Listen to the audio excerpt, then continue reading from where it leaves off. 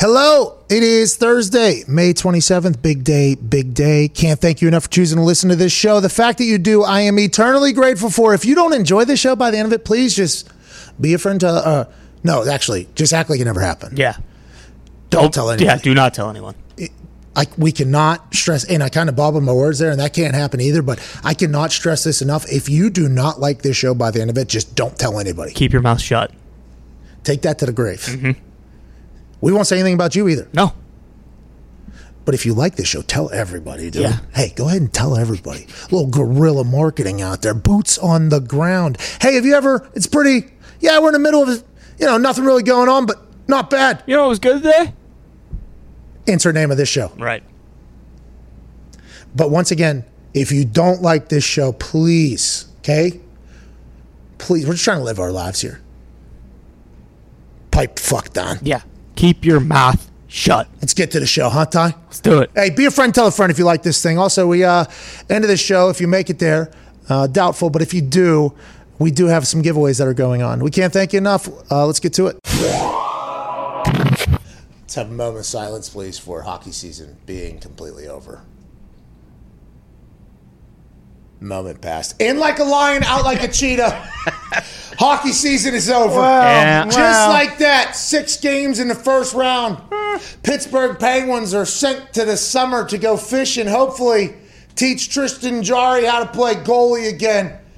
After an incredibly electric evening in the Coliseum over there in Long Island, Pierre Maguire had a couple lines last night about the New York Islanders that was very, very cool, very, very sentimental, and very much put into perspective what the Islanders mean to the Long Island people. Now, Pierre Maguire said in the middle of that game, because the crowd was loud. I mean, it was awesome. It was playoff hockey. It was the NHL playoffs. The most I've seen the NHL playoffs be thus far in the Coliseum. The Islander fans showed up in a massive way. And Pierre said, this is their team. They didn't come from anywhere else. This team has always been here. This is their team. And I find that fascinating because if you think around there, Brooklyn's got the Nets now, right? Mm-hmm. The Bronx got the Yankees, right? Yep. Kind of like the Bronx. That's like their thing. Manhattan, who has the Knicks and the Rangers. Yeah. Right, if you think about that, that happens. And then the Islanders have Long Island. It's like their thing, and that's like, 40 minutes out, I guess, if you ride on a thing, like each of the stuff. Mm-hmm. It was an amazing. I did not give enough credit to the Islanders fans before getting a chance to witness the Islanders fans as the first real fan base back after COVID. They were unbelievable. Rude.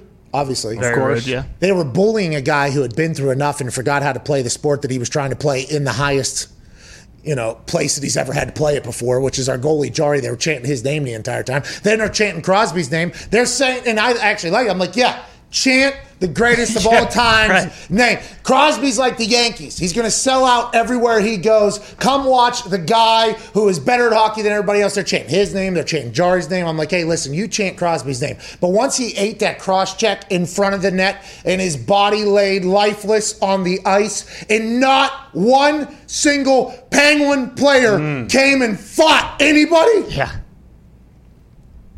I was fucking done with him. Yep. Not when Jarry let in a goal off of his chest through the 5-hole to make it a 2-goal lead. Not whenever we got a double minor with 4 minutes left in the game to put us on a power play for the rest of the game down 2. Not whenever. I had already given up by then, and it was when Sidney Crosby laid lifeless on the ice. Blow the team up. Fucking get him out of there. Wow. That coach, Sully, great run, pal. Appreciate everything you've done, man. Thank you, Sully.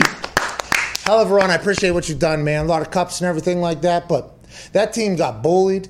That team had a goalie that forgot how to play goalie. That team was supposed to win another Stanley Cup. That team was supposed to give me ammo to talk shit on everybody for at least the next month and a half, 2 months. That team was a team that I, as a child and is the only team that I've ever been a fan of, like actual fan of. And that team is now going to hit a stage where we're going to have to rebuild this thing. We got a new president.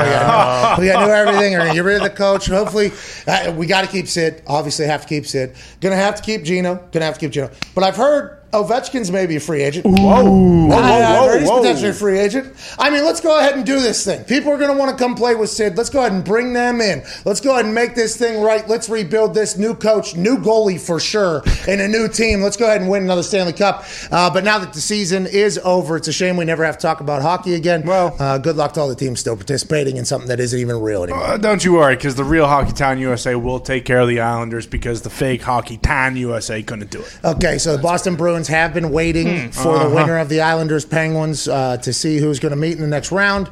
Boston Bruins, New York Islanders. Is Boston allowing fans? Yeah. They're not full capacity like the Islanders were at all, but they do have fans in there.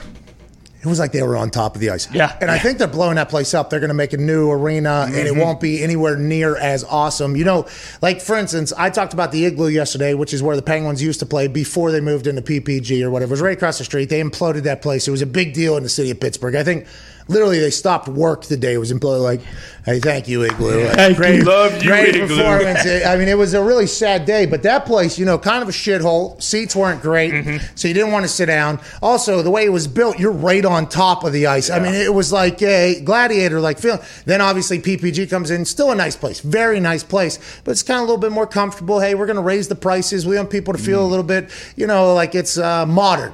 Lucas Oil Stadium, same type of thing. RCA Dome, I guess I never got to play in there. It was like 2 years before I got here. I guess that place was a shithole in comparison to the Lucas Oil Stadium, but everybody was standing. I guess the way it was built, the sound would go off the roof. It was like they were on top of the field. As these new stadiums kind of unfold, it's almost like you lose that gladiator-like feel. It's almost like you kind of miss the old days of where it felt like somebody could just spit on a player. You know what I mean? Absolutely. And that's why Madison Square Garden ain't never going to change, right? No. Madison Square Garden's always going to be Madison Square Garden. Trae Young got spit on over 50 Cent's head last night by a New York Knicks fan. But it's like those places are hard to come by now with all the billions and billions of dollars spent on making stadiums more comfortable, more relaxed. Hey, here's the internet. It's going to be better. You can order at your seats. You sit down and be comfortable. Those places like the Coliseum, I've never been in there. But I assume that people in there don't want to sit down. I assume it's not a place that's like, hey, come in here, sit down, get comfortable. We're going to bring servers out to you to bring some wine or anything like that. That place was magical. And this is the last run for that place. Yep. I hope they get a chance to bottle it up because, next year, whenever they build the new stadium or arena or whatever, it's going to be big, it's going to be wide, it's not going to be the same thing. And it's just, I miss those dungy-like places, but I completely understand why people aren't going to want to pay $200 for a ticket for one of those places. So I understand why the leagues are doing what they're doing, but I do feel like that's something we're going to miss out on as sports kind of go forward and evolve. They were trying to design the new one with like the low ceiling and kind of the same way as the Coliseum is now, but it is probably still going to be hoity-toity. How come they don't do that though? Like Seattle, the Seahawks, they built that stadium and it's still loud. It was built to be loud or whatever, but it's still probably pretty nice.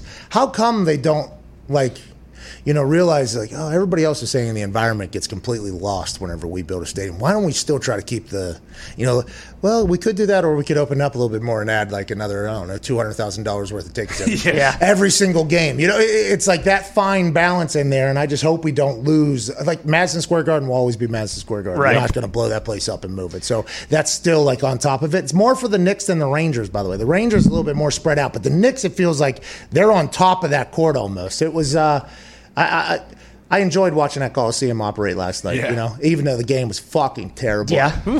Heartbreaker. Well, we'll see how loud they are when they get a face Tuukka Rask and not a shooter Tutor in that. And That's a right. guy can actually stop some pucks. Yeah, it's easy to get fucking going as a hockey fan whenever you're playing against a goalie that has no idea what he's doing. I mean, first shot he faced last night, high glove side goal. Yeah. All right. Can't stop beat. All right. The Pens went into that game, and I think that's why Sydney just fucking at one point just kill me, dude. Yeah. I'm not going to be able to score 7 goals here tonight. All right. Can't do it. Now, Sydney has to score, too. Like, I don't know.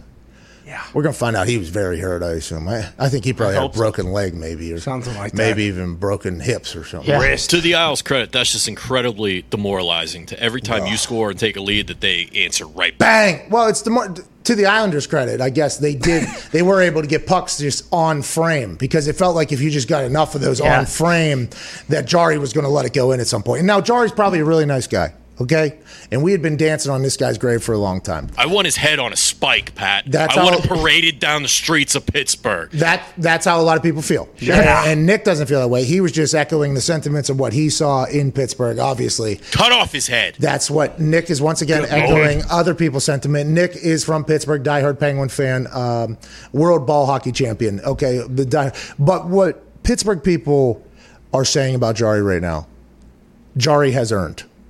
I mean, without him in goal, with somebody, maybe even the legacy guy, maybe even a Maxime legacy guy, which we thought for sure was going in once the puck hits off of Jari's chest, and then he bats it in with his own thing, basically. Right. Like, excuse me, can you score on me more? Once that happens, legacy we thought was going in. Sullivan says, nah, we're not doing it. But not only that move by Sullivan, Sid and Gino, the toughest guys we got, the best guys we got, they're the only ones that will scrap or fight or anything. They're showing highlights how the Islanders were just like, hey, everything Sidney's doing, he's getting crushed. It's like, this is what I'm talking about when I say, if Sidney Crosby was playing during the Gretzky era, okay, there would have been somebody on the Pittsburgh Penguins who, as soon as Sid got hit the way he got hit 1 of 30 times last night, as soon as that cross check hit Sidney in the back, there's somebody coming with a stick like they're Shohei Ohtani right at the head of the fucking person, okay? That is just something I think that has been mismanagement, but that's why we have a new president, there's a new GM, there's new everything going on. I hope they get bigger. I hope they get tougher. I hope they get faster. And most importantly, I hope they find a goalie that's worth a single fuck. But I am legitimately bummed that hockey season's over because I was really getting into it. Well, and NHL playoffs are the best thing. I have just been starting to really get into it as well because it is tough with some of the times around. But I mean, I'm in the same boat as you. I was loving watching the Penguins, and then last night, the Golden Knights. I should have known Minnesota Wild come out wearing the green tarps. There's just no shot. So what happened to Stoner? Well, Stoner's still hot. Stoner's hot. Maff last night, not so much. Whoa. Hey, let's talk about Sorokin, the Islanders goalie. You can win a Stanley Cup with one hot goalie. Oh, yeah, absolutely. No matter what the rest of the team is, okay? The team can be the most talented team. Like, for instance, the Bruins team flies. They fly around, and Tuukka's unbelievable and everything like that. But if you face a goalie that is just 4 times, if this goalie, for instance, if Sorokin can remain hot for 10 more games or whatever, they're going to win. They could win the New York Islanders could win the Stanley Cup because of how good that dude is. Yeah.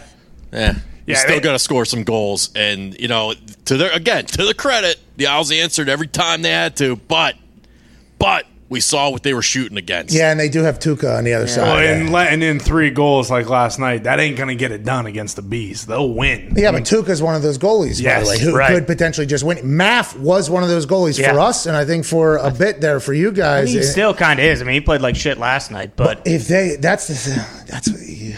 I said he was a liability game 1. Yeah. Okay. You knew. Game 1, I walk into That's Hockey Talk, our podcast here, and I go, hey, what is this guy? I had never heard of him. Nick was like, oh, he's been on the roster. They built him up. He was on the baby pens out there in Altoona. It's like, all right, Brian. Okay. All right. I get the baby pens. All right. What is he? Why is he flopping around on the fucking ice? What is it? What is he doing? Well, he's got to get in there. He's local. Next game, same thing. It's like, who is this guy? This is the Pittsburgh Penguins. This is hockey time. Was. You're right at this point. Mm-hmm. I mean, we're still We're still in the playoffs, obviously, but we get bounced by the Islanders twice in the first round, and then last year, obviously, walked in 4 straight games. It's just, at this point, we obviously are better than Detroit would ever be. Of course. Sure. And that is something that we shouldn't be proud of, though, at this point. No. You know what I mean? And it does feel like the Pittsburgh Penguins are falling completely out of relevancy when it comes to the Lord Stanley conversation. Mm-hmm. And I don't like it, but there's going to be a new team next year. Yeah. Don't you worry about that. Sid's going to have somebody that's going to chop off heads if he gets hit the way he's been hit by the Islanders. Well, they're a good franchise. I mean, it's not like it's the Pirates. Like, they're going to, they're going to do what they need to do to respond and make another run at Lord Stanley's Cup next year. You would think. It sounds like you're thinking that the Golden Knights got no chance either. It seems like the only thing we have is potentially the Bruins. No, I mean, I still think the Golden Knights are going to get the job done. Like I said, when T-Mobile Arena is rocking, I mean, it's tough to win there. But I haven't watched the Avalanche at all. A lot of people are saying, hey, the Avalanche are actually really good. So, you should maybe look into that a little bit before you're spouting off on but we don't do any of that. No. Of course not. I figured. That's not our go-to. No, absolutely not. I figured we'd get the job done last night. We'd have a couple days to kind of recollect ourselves. Hey, we're going 7. I just don't know how that bodes, for the rest of the playoffs. That's Ty Schmidt, who's been a Vegas Golden Knights fan since the Vegas Golden Knights inception. Yeah. And we're a big nameless, faceless opponent show. Mm-hmm. Oh, yeah. Okay, if our show's teams play the best they could possibly play, it doesn't matter who we're playing against. Nope. We're a big nameless, faceless. We don't care. Arms and legs, that's all it is. It's not an actual. So whenever people say we haven't done enough research, you're right. You know why? We don't have to. I test. Hey, if my team's going out there and performing, we're going to be just fine. We're winning. All right, so rest in peace to hockey. I hope you guys win. One of you guys. Hopefully. Thank you. We won't talk about it, but I hope one of you guys win. No way. We'll try and shoehorn it in when the Beasts do lift the Stanley Cup, but until then, good season. I mean, they've just been chilling too. And then at the end during the handshake, customary, legendary, handshake at the end of the series there, Pierre Maguire or whatever's like, the number 1 seeded Penguins out in the first round. I was like, we were, weren't we? We were the number 1 team. This is not one we're supposed to lose. And the Bees have just been sitting back in Boston chilling, waiting for a week at this point. Feasting, resting, getting ready. It's a shame that hockey season's over, but let's get back to what we know, football. Julio Jones, okay, June 1st is coming, and that is where in the contract it saves, I think, the Atlanta Falcons like $15 million next year or something like that if it's a post-June 1 trade. Now, to be clear, we have learned that nothing means anything when it comes to these NFL contracts at this point. They could trade him yesterday and deem it as a post-June 1 designation, and that's just kind of how the whole game works. And that's been exposed, I think, through this post-quarantine lack of funds era where everybody's just making contracts that mean nothing, kicking money down the road. Guarantees are here, guarantees are there. Pre-June 1, post-June 1. We'll do it now. We'll deem it post-June 1. Nothing means anything. But by the way, that's business. You can have a contract and then you can go to the table and kind of renegotiate things. And if both sides are happy, that's really all that matters in the whole business thing. You are exactly what people deem your worth to be in the business world. And right now, allegedly, Julio Jones will be traded. And this is what we have said since the beginning, because we have seen situations like this in the past where we automatically assume that it's going to be this high ransom to get this player on the team. Now, Matthew Stafford, okay, that was a huge trade, massive trade. A lot of things got traded. This has happened for quarterbacks in the past. I remember RG3 got picked up by the Washington football team, and they traded I think 4 number 1s to the St. Louis Rams that became the LA Rams. I mean, there's been massive moves that have been made, but more often than not, it feels like it's skill positions. Guys get moved for far less than what you're expecting. Now, everybody's saying that it was going to be a first round to get Julio Jones, and that was allegedly what was being reported before the draft. The Atlanta Falcons were like, hey, you want Julio, it's going to have to be a first-round pick. It's going to have to be a first-round pick. Allegedly, nobody bid. Now there's mixed reports on whether or not it's a future first has been offered or if they're just contemplating that. But Jeff Darlington on Get Up yesterday said that you're probably looking at like a second or a third-round pick at this point. A second or a third-round pick. You know who was a second-round pick? Somebody that I think could be great or whatever? Yeah. Kyle Trask was a second-round pick to the Tampa Bay Buccaneers. After drafting Kyle Trask, they signed Blaine Gabbert for another year contract. They still have Tom Brady for 2 years. They're just hoping that Kyle Trask works. A second-round pick, although very high draft pick, very important piece of, in the general manager's mind going forward, going to have a lot of chances because this is a high investment. A second-round pick, though, has failed a lot in the past. A third-round pick has failed a lot in the. I'm not saying Kyle Trask will fail. I'm just saying, look, Kyle Trask was drafted in the second round. They have Tom Brady and Blaine Gabbert, and Bruce Arians said Blaine Gabbert's the most underrated player in the NFL. So it's like they're getting second-round People are still using second-round picks as, like, potential backups. Like, hey, we need security at a position. We need potential whatever. Julio Jones is not security. Julio Jones comes in second-round pick and is a guy for your team immediately. He's 32. Okay. And even to the haters that are saying, oh, he's only got a year or two left. It's like, cool. I don't care. If I get Julio Jones for 1 year at Julio Jones and it's only going to cost me a second or third-round pick, fucking good news. Because that third-round pick I draft could be great. Hey, there's been great players drafted in the third round. There is a lot more that have been absolutely dog shit and have never made it in the NFL. I don't understand how this works, why this works, but I guess this is why GMs are GMs and I'm not a GM. But how do you not pull the trigger on this immediately if it's a third round pick to get Julio Jones? What am I missing? Is it the $15 million? But we've learned that the $15 million guaranteed that he's owed next year and then the $2 million he's owed the year after that, can they not restructure that and just kick that down the road like every other team has done in the salary cap that has been strapped out? What is the problem? I don't think I fully understand it. Ty, your thoughts? Well, I don't know either because we were talking yesterday, and I feel like very recently, like his injury history has really been like brought up. But then I think Diggs looked at it and he was like, he really hasn't missed that much time. Like he missed a bunch of games last year, but like before that, like he's been healthy. So I don't know if it's just like, I mean. Everyone overvalues draft picks so much. Why do they? Because because you're a fan, I guess, and you've seen like, hey, we drafted Aaron Rodgers in the first round. It's like, okay, you Fair. did. Yeah, that's a really good call. Hey, we drafted another success story in the first round. Remember the guys you love those first rounders? It's like, okay, let's go back though. Let's look at all the first rounders that have kind of, fizzled out or second rounders that have fizzled out because only the bangers survive. And you just move along and don't even think about that. But there is a long list of people that everybody thought was going to change franchises that were drafted high, first round, second round, third round, and they did not. And that is, I think maybe... I look at it differently because of how many young players I've seen come into a locker room and be awesome and like, oh my God, the highlights are incredible from college.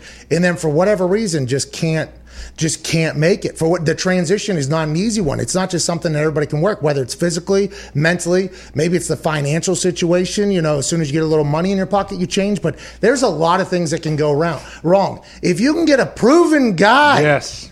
Why not? And that is just how I would do it. It's how Tampa's doing it.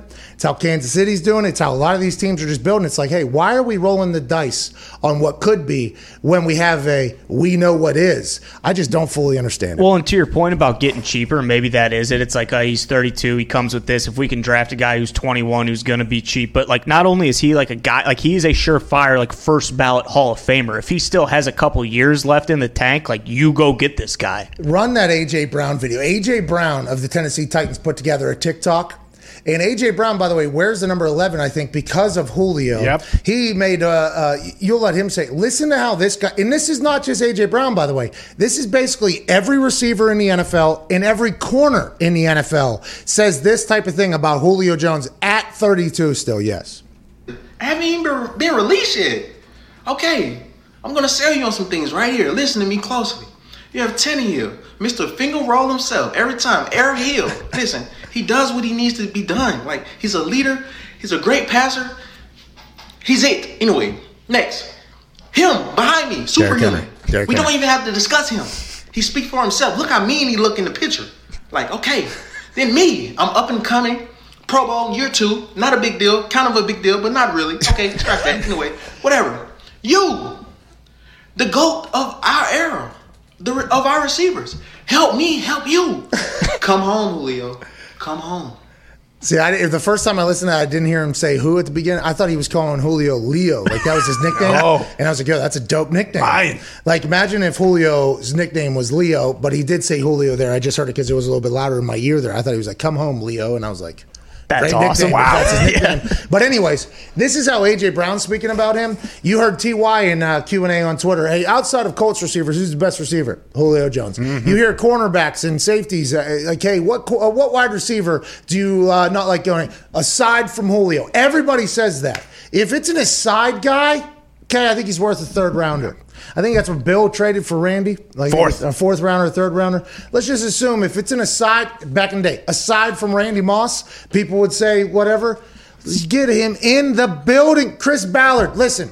Tennessee is in a full court press right now from the teams trying to recruit Julio and get him in there. Diana Rossini, who we do know has these sources, she said that Atlanta and Tennessee have discussed Julio, but that's not something that is necessarily happening around the corner, but it has happened. I'm very fascinated to see how it plays out. People go through many changes as we get older, isn't that right? Oh, yeah. For men, one of the less fortunate changes is that testosterone production begins to naturally decrease in the body. Did you know this, AJ? I am aware.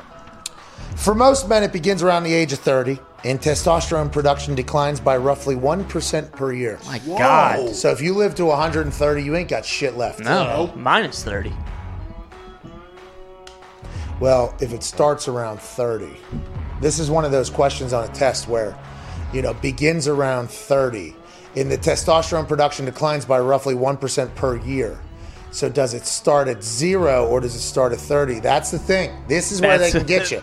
It's one of them damn word problems. This is one of those problems where you're like, well, wait a minute. Can I ask a follow-up? Anyways, I was good at those tests because I always viewed it as me versus the fucking teacher. That's right. Okay?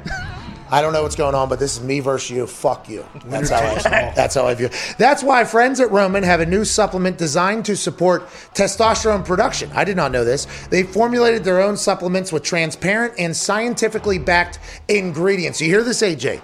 Roman's testosterone supplement is for anyone who wants to support their own body's natural function. They formulated their own blend with transparent and scientifically backed ingredients. Getting started is simple. Just go to getroman.com/USA. Their supplement contains vitamin D3, zinc, magnesium, maca, and ashwagandha in a unique blend designed by healthcare professionals that you can't get anywhere else. To learn more about these incredible ingredients, visit getroman.com/USA. Roman is offering $15 off your first order and will deliver your supplements right to your door with free 2-day shipping. When you go to getroman.com/USA, get $15 off your first order plus free 2-day shipping. That's getroman, getroman.com/USA. That's good news. Let's try that stuff. Okay. I've been looking for that type of stuff. That's good news. Mm-hmm. That's what I want. Now we know. Hey, Roman. Thank you, Roman. Thank you, Roman. Thank you, Roman. Joining us now, he's going to call him. We got a guy who probably knows who's potentially in these conversations, and he's going to have to play it cool. You know what I mean? He's going to have to play it cool with like what he can say and what he can't say, but I think we should put his feet to the fire here a little bit. Schrager's going to be joining us here in like a minute or two. I think he probably has a lot more insight on who's potentially making a move here, right?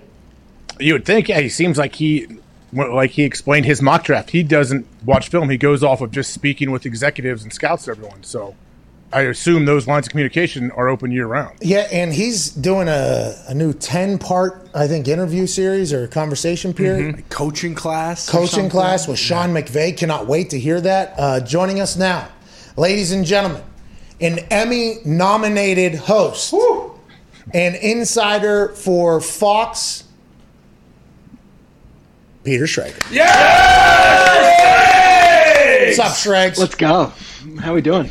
Hey, I don't see any shaving cream. Good news. Okay, we're off to a better start than last time. I do like it. Good. You look good. You look fantastic. How you doing, man? What's this thing with McVay? You text me about it. I seen the headlines. I didn't fully dive into it. I'm excited for this because McVay is obviously a great speaker, great coach. You two have known each other since Senior Bowl days, drinking beers together. What is this? I'm pumped to hear about it. All right, so I usually can't stand when they interview a coach on the podium. I usually hate when we have to watch the sideline reporter interview a coach at the NBA game. Coach, or in the dugout. I hate it. It's called coach speak. It gives me the chills. It's so bad. It's cliche. It's generic, and those coaches hate talking as much as anyone. But McVay and I talk a lot. We talk all the time, and last year around this time, we were like, we should do a show together. I was like, well, it's not that easy. And he's like, no, I will talk about anything, and I will be candid, and I will be open. I'm like, no, you won't. The second I bring up Jared Goff or Todd Gurley, you're going to clam up and not be yourself. And he's like, you're probably right. I can't talk about anything, but I do want to talk and be normal, and I like talking with you. So Bill Simmons at the Ringer and Spotify came to me and said, hey, we're looking about doing this thing called Flying Coach. Last year, Pete Carroll and Steve Kerr did it.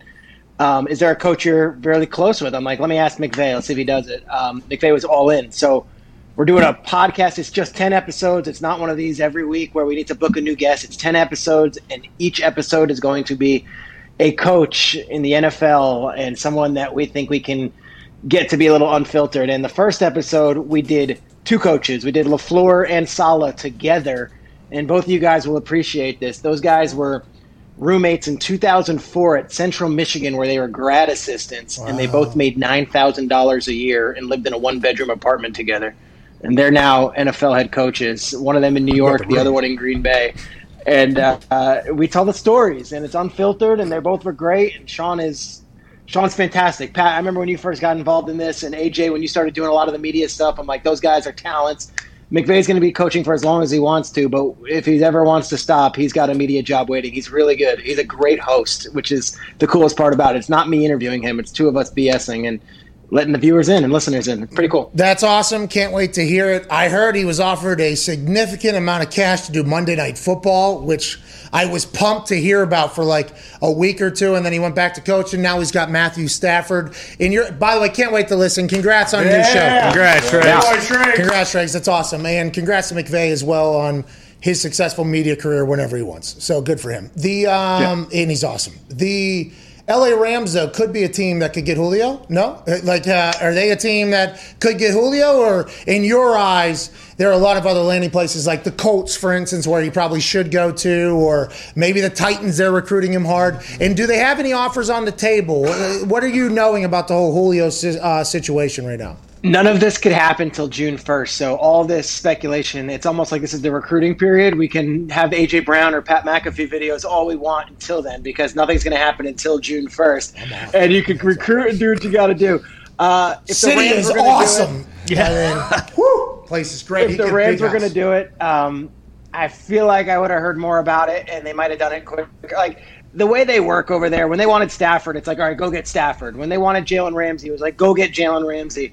The fact that it's been so quiet over there, and I haven't talked to Sean directly about it, but I think if it was going to happen, you'd already be hearing about it. The Rams, I'd be a little surprised. Never shocked with them, the way they're aggressive. The Cardinals are a team that I thought would be uber aggressive on this thing. Their whole offseason has been, go get J.J. Watt, go get Rodney Hudson, go make it. They haven't been very active or heard anything from them, so I think it might be one of those AFC teams, guys. Honestly, I think it might be Titans, might be Colts, might be Ravens, might be Patriots. And Julio, as you know, I think he could have a Randy Moss-like effect when he came to New England. I think Julio is going to tear the roof off whatever new team he goes to. He is that good and still that hungry. I cannot wait to see where he ends up. Hey, Strakes, you mentioned teams with that are solid teams that have potential. They're going to be good. I heard Julio does not have a no trade clause. Is there a possibility that he gets traded to a bad team, because that in turn would give them a better first-round pick if they do get a first-round pick? I don't see it, AJ. It's a great question. The thing that I see with him, it's almost like the Matt Stafford situation up in Detroit. They don't want to end on bad terms with Julio. They know that they agreed to a contract. This isn't his doing. They agreed to a contract that fiscally does not make any sense, and there's new management, and they're looking at the books, and they're like, we just can't afford this guy over the next several years if we're going to rebuild and also try to build something where we're going to be competitive in other positions than wide receiver. And if we can get something for him, we're going to. But they are not.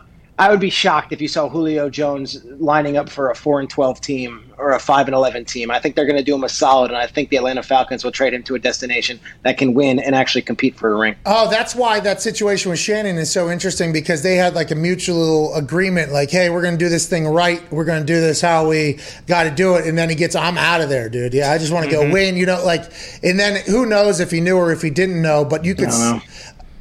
What do you hear?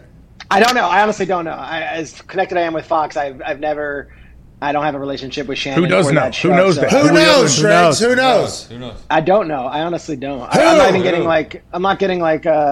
nervous talking to guys. I literally have zero information. I actually don't care about that situation, the ins and outs, and it was actually good, compelling TV. But I'll let anyone else deal with the ramifications of that. I had no idea how that all went down. So you were told not to talk about it. That's awesome. That's awesome. Sorry we put you in that spot. I can't imagine it's something they want me talking about. You got it. Friend of the show. We'll move along. We won't put you into that spot. Around the NFL, OTAs are happening. Some places aren't. Some places are. What is the word from how the NFLPA, the NFL, moving forward? Are they going to change OTAs, or do they view this as a big win? The NFLPA, the NFL, this kind of all settled down, but it seems like everybody's back to work, which is great news for all of us, I think, in a media world. It's great news for us, and I think that right now the word we heard from the NFL yesterday was that as of right now, if the plan is as is, 30 of 32 teams could have full capacity week one. Yeah. Guys, it's unbelievable. Sports are going to be back. I went to the Knick game. I went to the Knick game last night. Did you spit on a guy? Did you spit on Trae Young? It wasn't me. I'll tell you what. There is a fury. I don't even know how to explain this. Like, the way the Knicks fans were so jacked last night for Knicks basketball, and then to take it all out on this one young man who has been amazing was incredible. It was like Reggie Miller type stuff. But my point is, everyone said sports are coming back. We had a Super Bowl. The truth of the matter was, I kind of said it with like two sides of my mouth. Sports, they were not back. Sports with fans is when sports are back. Yeah. So that bubble situation for the NBA, like, not taking anything away from LeBron and AD, like, they won their championship, and the Dodgers might have won a World Series, and the Bucks might have won a Super Bowl. But sports with fans in the building are when sports are officially back. And last night was my first big sporting event like that. 15,000 fans, rabid fans. And it was awesome. So these OTAs and all that stuff, I feel like we're trending in the right direction. Some teams, the Packers didn't have Rodgers or their top 5 wide receivers at OTAs, but the Jets had 80 players at their OTA practices. And 80 players out of 90, that's pretty darn good. Like, some teams are there, others aren't, and I feel like sports are back, and I cannot be more excited for this NFL season. Amen. Schrags, what are you hearing out of Jacksonville with Trevor Lawrence and obviously with Timmy Tebow? How's he doing there with the transition?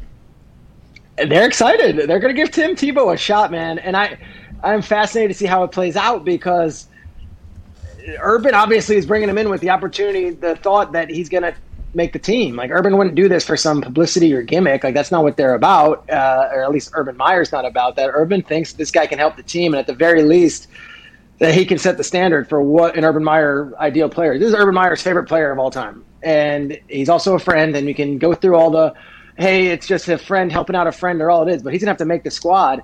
And they're excited down there. It's not just Trevor Lawrence, and it's not just Urban Meyer, and it's certainly not just Tebow. There's a lot of young players, and there are a lot of guys who feel like this is their time. This is their time to step up. And I can tell you, all the vibes out of Jacksonville, now that we're in May and going into June, are really positive. And not just that this is going to be a feel-good story and a fun rebuild, but like, we could be competitive with this quarterback and this head coach leading the way. I heard Trevor Lawrence talking about it, and now Trevor Lawrence is a super nice guy. Was complimenting him. Hey, he's running, he's moving, he looks good, he's jacked, he's in good shape. But it sure sounded like how, a friend would describe a potential lady that was coming alongside of his significant other, like maybe on like great personality, like that. Trevor Lawrence was like great in the locker room, good leadership, love being around him. I was like, okay, maybe he doesn't know how he is on the field yet, but it does feel as if everybody down there is probably a big fan of Tebow and is like, hey, pumped to be teammates with Tim Tebow. I'm excited to see how it all pans out. I think he ends up 1,000 yards probably. Easy. Okay. 1,000 yards probably. Yeah, a couple tuds, maybe 7 to 8 touchdowns, probably this whole thing. Or Dallas Clark, right? Like, that's what you're thinking? Like, no, do not disrespect Dallas Clark. Okay, Tebow's a legend, but Dallas, don't you do that to Dallas. Go ahead. I think he might make it, though. Honestly, Pat, I think he might make it. Like, let's go. Let's see how it goes. There's 90 spots for this roster thing, and if they release him, it's because, you know what? Urban could not look at his team in good faith and say, this guy's one of the 53 best players. But if he brought him in and he's not embarrassing himself and he performs the way that they're hoping him to perform and he plays tight end and he's your third tight end, I honestly think there's a shot he makes this thing. He's got to be a core special teamer, though, doesn't he, if he's third tight end? He does. I think he does, AJ. I also think they need to have some sort of red zone package or some sort of way where they do get him in at quarterback and you see some of that Taysom Hill stuff, or you see whatever quarterback you want to call it, where he comes in for those special packages. But hey, that's Tebow stuff, not Taysom Hill stuff, please. Yeah, it's true. That was Tebow stuff long before Taysom Hill stuff. Thank you. Urban doesn't need to do this. Like Urban's not, and I know people are like, well, they're looking for publicity. I'm like, it's an NFL team. 32 of them exist. If you win football games, you're getting publicity. We talked about the Jaguars nonstop on Good Morning Football a few years ago because they won. They went to the AFC Championship game, and you can't ignore it. I think Urban's doing this genuinely and earnestly, and I think there's a chance that Tebow makes this team. You can say what you want about talking about them endlessly on Good Morning Football, but they still have to tarp out entire sections at the top. You bring in Jacksonville Legend, I think they sell those tickets rather quickly, at least for the first time or second time. But if Tebow's a player, you're 100% right. You win, you have fans, but you got to win consistently, and I think Jacksonville has been so... I know. You know what I mean? And their fans are ready down there, brother. They got fans that are boozing, pooling, having a good time. If they get good, that place will become a real environment. Go ahead, Ty. Schrager, you alluded to a bunch of guys being absent from Packers OTAs earlier. Have you heard anything from the team side as to what exactly in the hell is going on up there? And do you have any idea, like what timeline we're going to get for the Rodgers situation to potentially be solved? Like, do you think it'll be before the big Goff match on July 6th? Yeah, I honestly, this is the quixotic part of this, where a lot of quarterbacks are in constant touch with their front office, and Brady's going to miss practice, but don't worry, I'll be.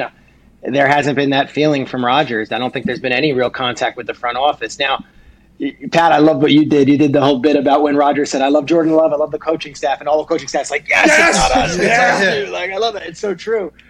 Because I can tell you, LaFleur adores Rodgers and cherishes the idea of coaching him, and the idea that it might be our LaFleur Rodgers thing. I could tell you, Matt was like, "We're good, we're good. I think we're good." And the fact that he's out there in Hawaii and he's on the ukulele and he's with Miles Teller and he's in all this stuff, like, I could tell you, it feels like the further we go down that rabbit hole, the longer it takes for me to think that Rodgers is going to be back in Green Bay under center, calling out plays.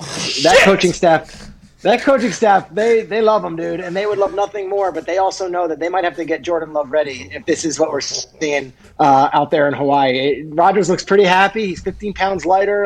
It doesn't seem like he's in any rush right now to get back to Green Bay to be, mixing it up with Goody and the boys.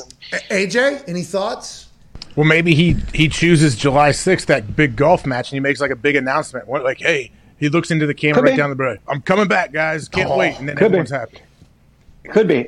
I mean, tell me if I'm wrong, and AJ, you might know better. I don't think he's ever missed any of these voluntary things. I don't think he's ever missed that July 6th deadline. So these are unique times.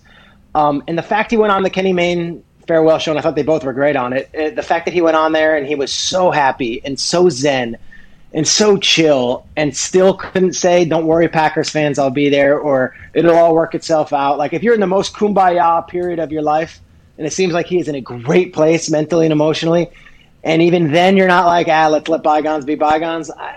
I got to think that we might be a little bit further away than we'd like to be if you're the Packers. And he did say, "I love Green Bay. Mm-hmm. I love the fans." In that whole, he didn't say much in there, right? And I assume Kenny knew that was going to happen. And to your point, to echo that, I thought they were both great in there. We enjoyed it. Don't know why you would do it on the last Sports Center instead of the first Kenny Mayne show wherever he's going. Hopefully he does that. But he'll do that too. Yeah, I think it would have been great. But we didn't learn much in there either. And AJ probably does know more than he is able to dodge for 3 hours or 2.5 hours, 3 hours every day.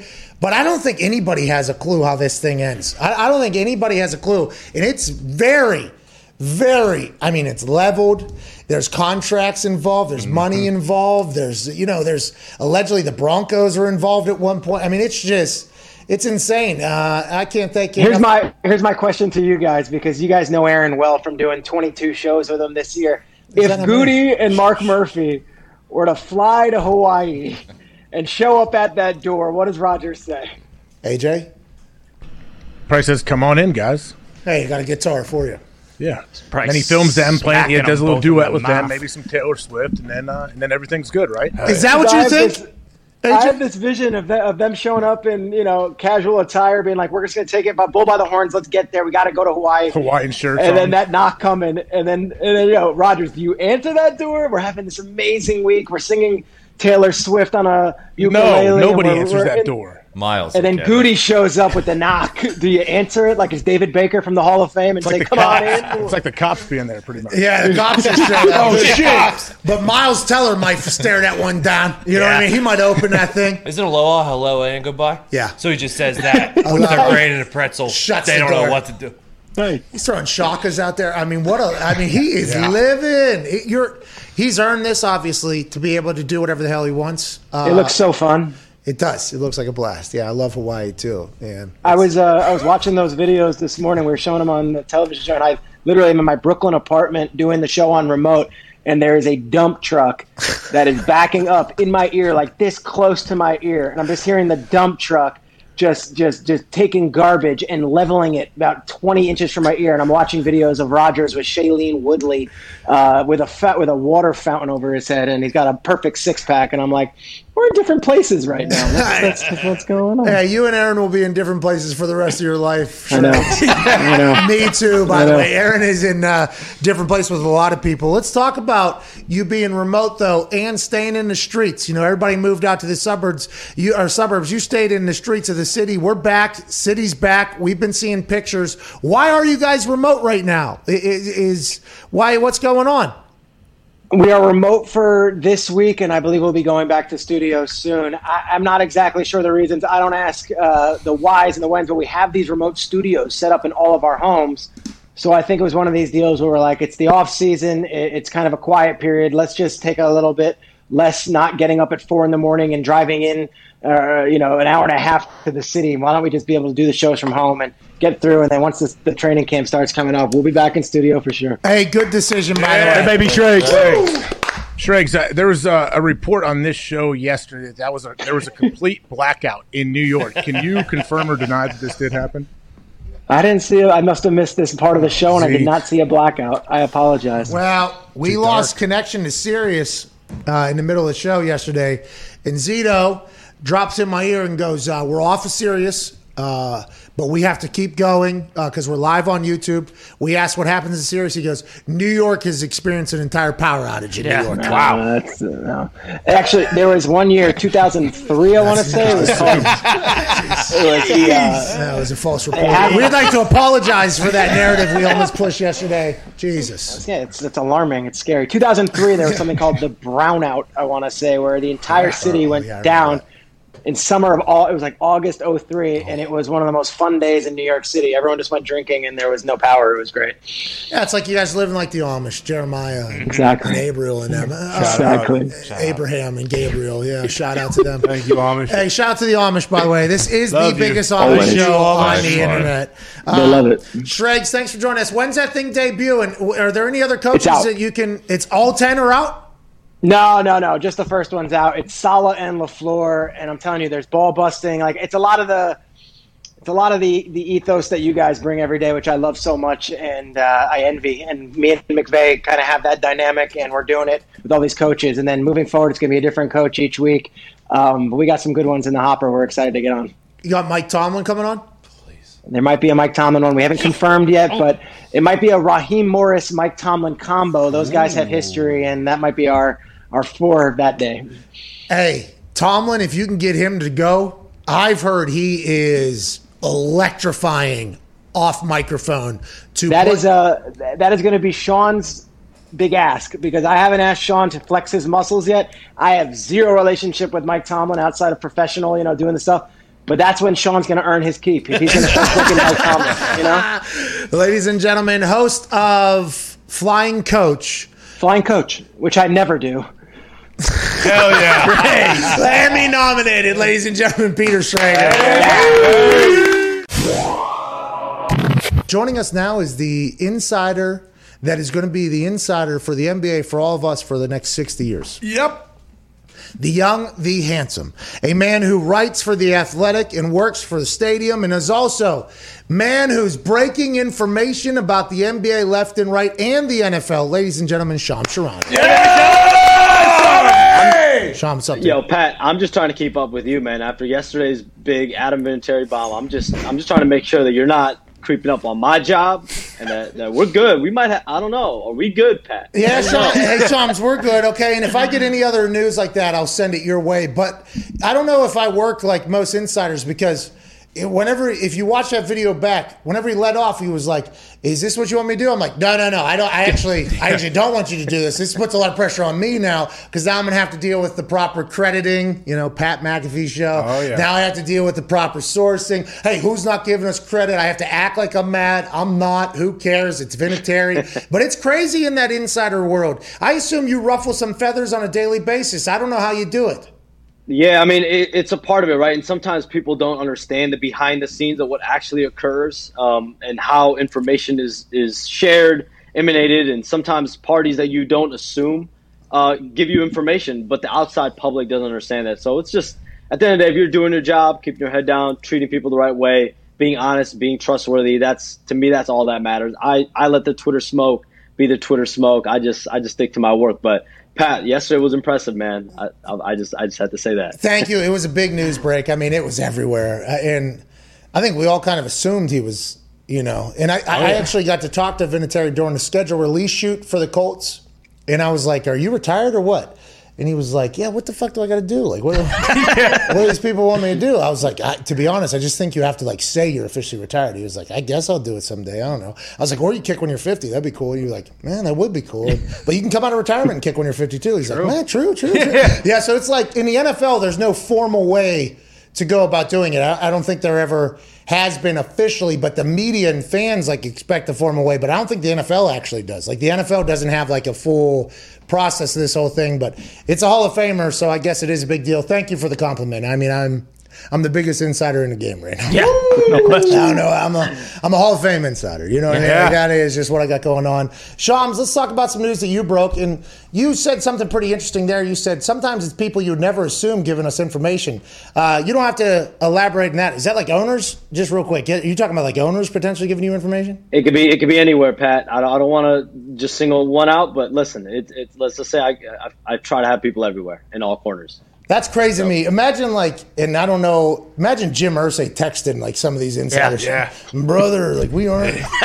That would be amazing. Let's talk about some news you broke this morning.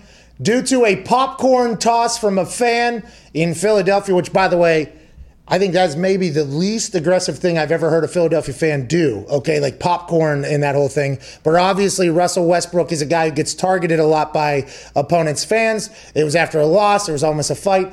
That guy's banned forever. How did they find out who it is? Because I saw everybody in the video pointing at the guy. A lot of snitches in Philadelphia, by the way, as soon as I saw that. And how immediately does that happen? Does that happen soon afterwards? Do they call Russell Westbrook? What's the whole process behind this thing?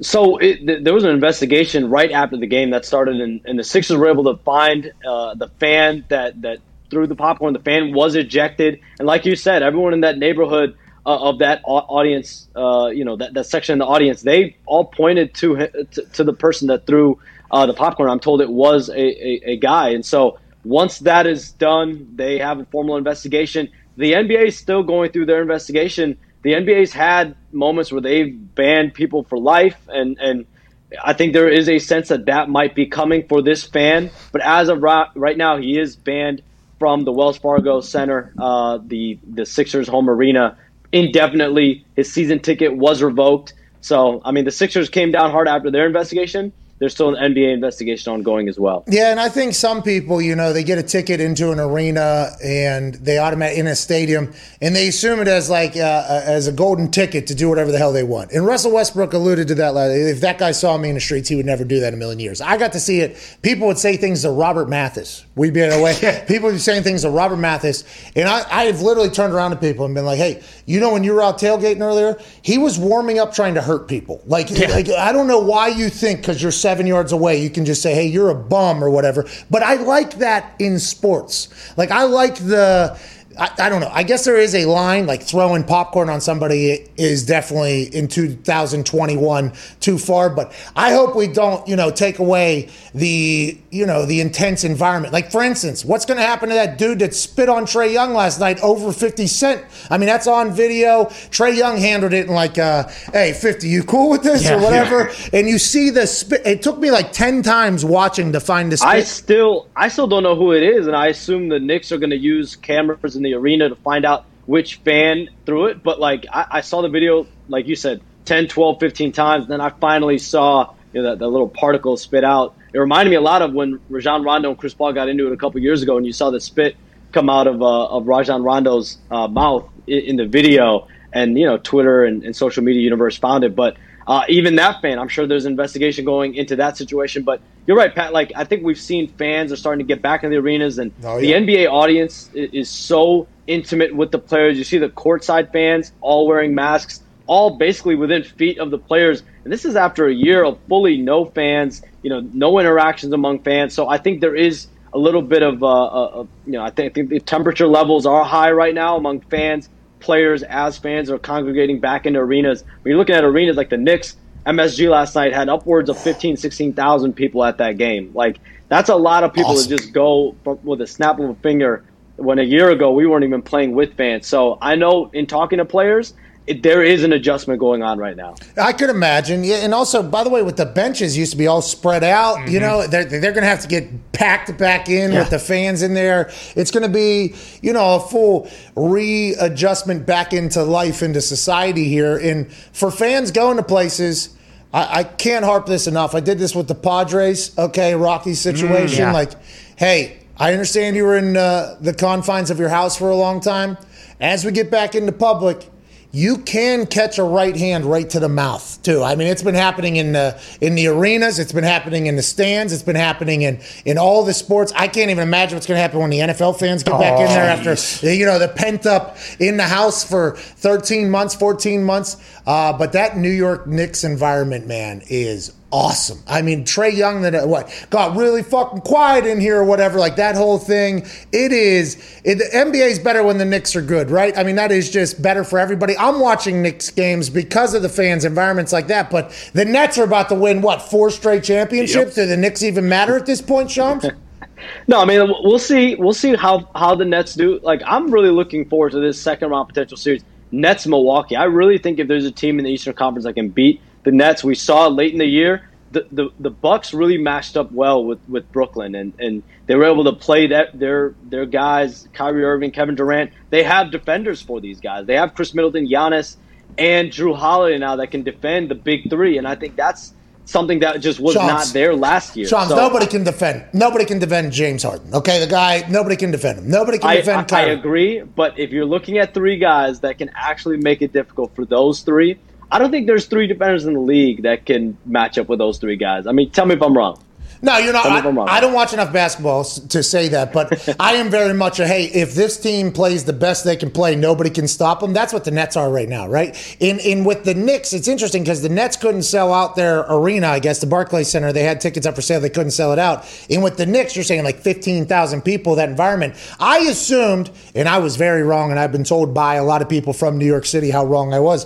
I'm like, hey, you guys, you got a team in New York and Brooklyn over there. They're good. Like, they're trying to win it all. The Knicks are supposed to win 20 games this year. They get into playoffs. They go crazy. That Knicks fan base, they're not just going to hop over the Nets, are they? That would be what I would do probably if I was there. But I guess they're not going to do that at all, huh? No, I think there's an investment here now, and I think, Pat, you're only going to see it grow. I think you're only going to see the Knicks fandom grow in New York. You saw the arena last night. Like, awesome. I was watching the game.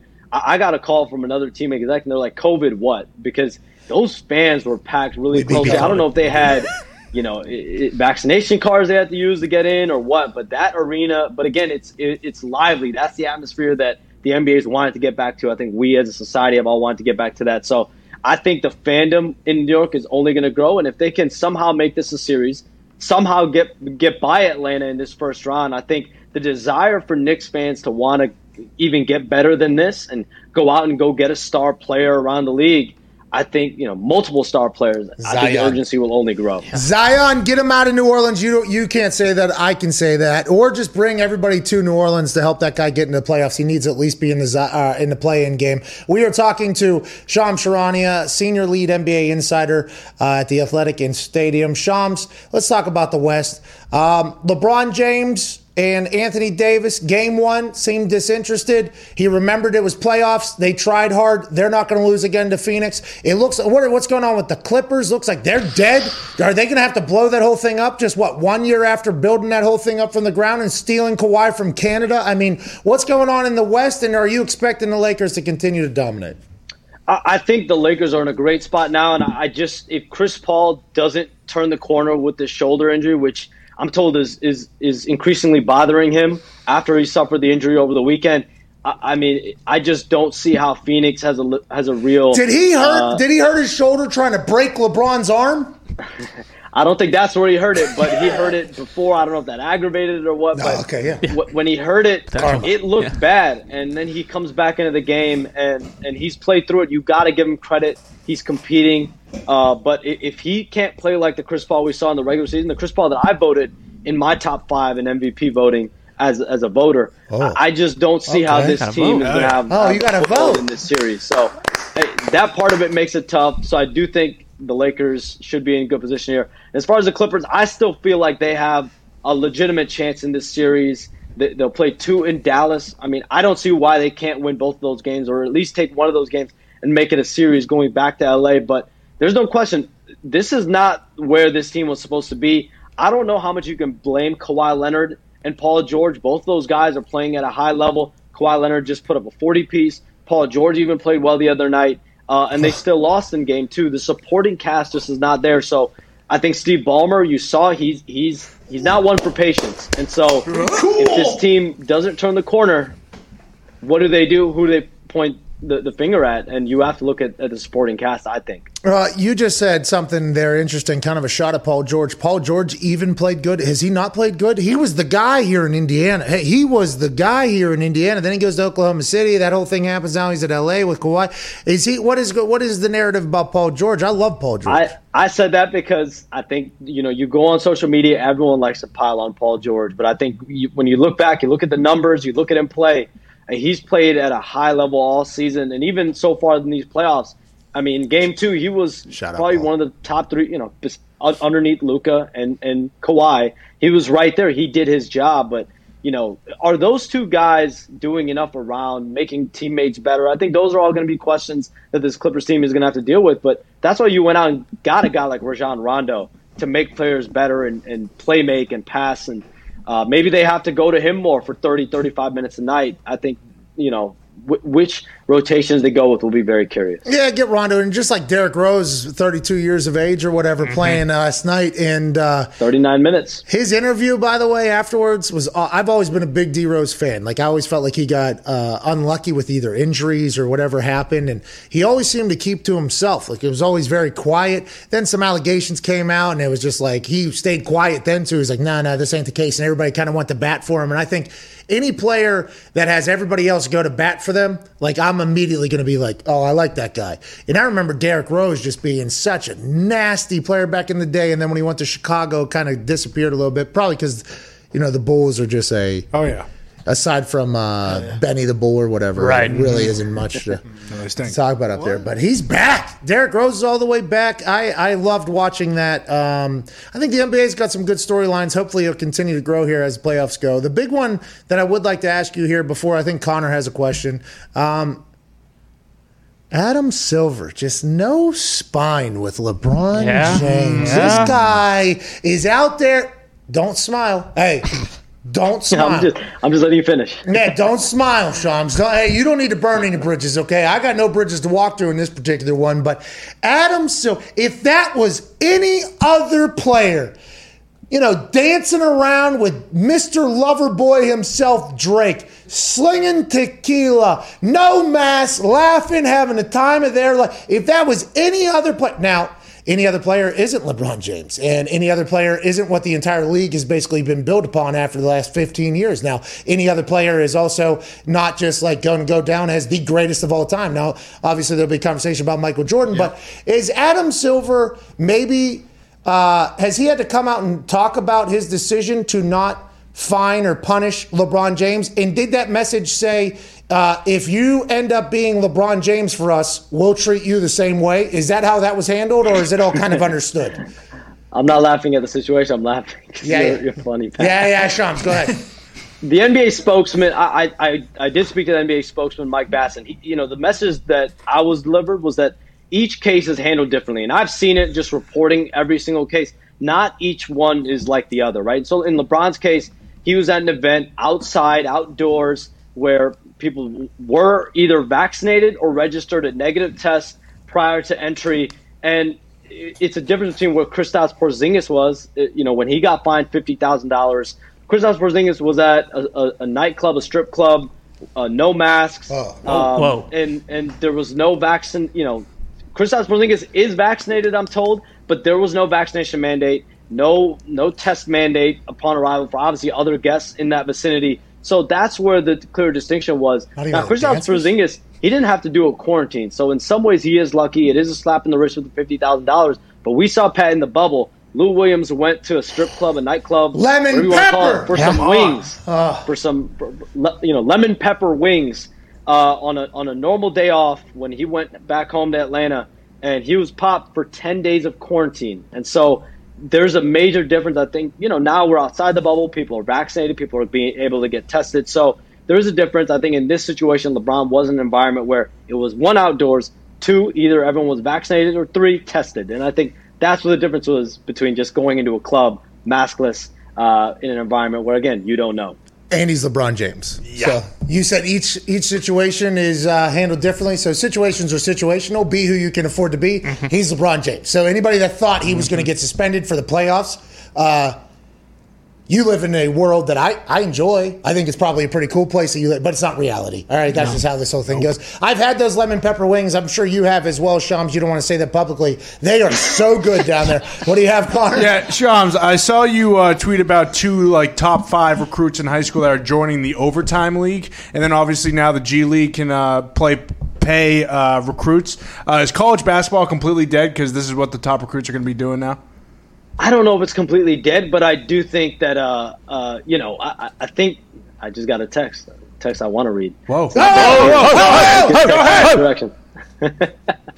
I do think that college basketball in a place where I think players do want to go there. You saw Jalen Green. I think he made some notable comments after his season in the G League. He said that, when you look at some of these college players like Cade Cunningham, get the hype that they're getting, that's because of their college environment, and they're playing these games nationally televised, playing against competition that other people around the country know. Yeah. So I don't think it's dead. I think it's just an alternative route that these players can go if they want to get paid immediately. Shams, you and I both, we're living in the future. Okay, it's dead. That league will become notable. It'll become a big deal. These juniors, stop laughing. These twins, they're probably gonna make $1 million. Come on, these guys are probably. They are.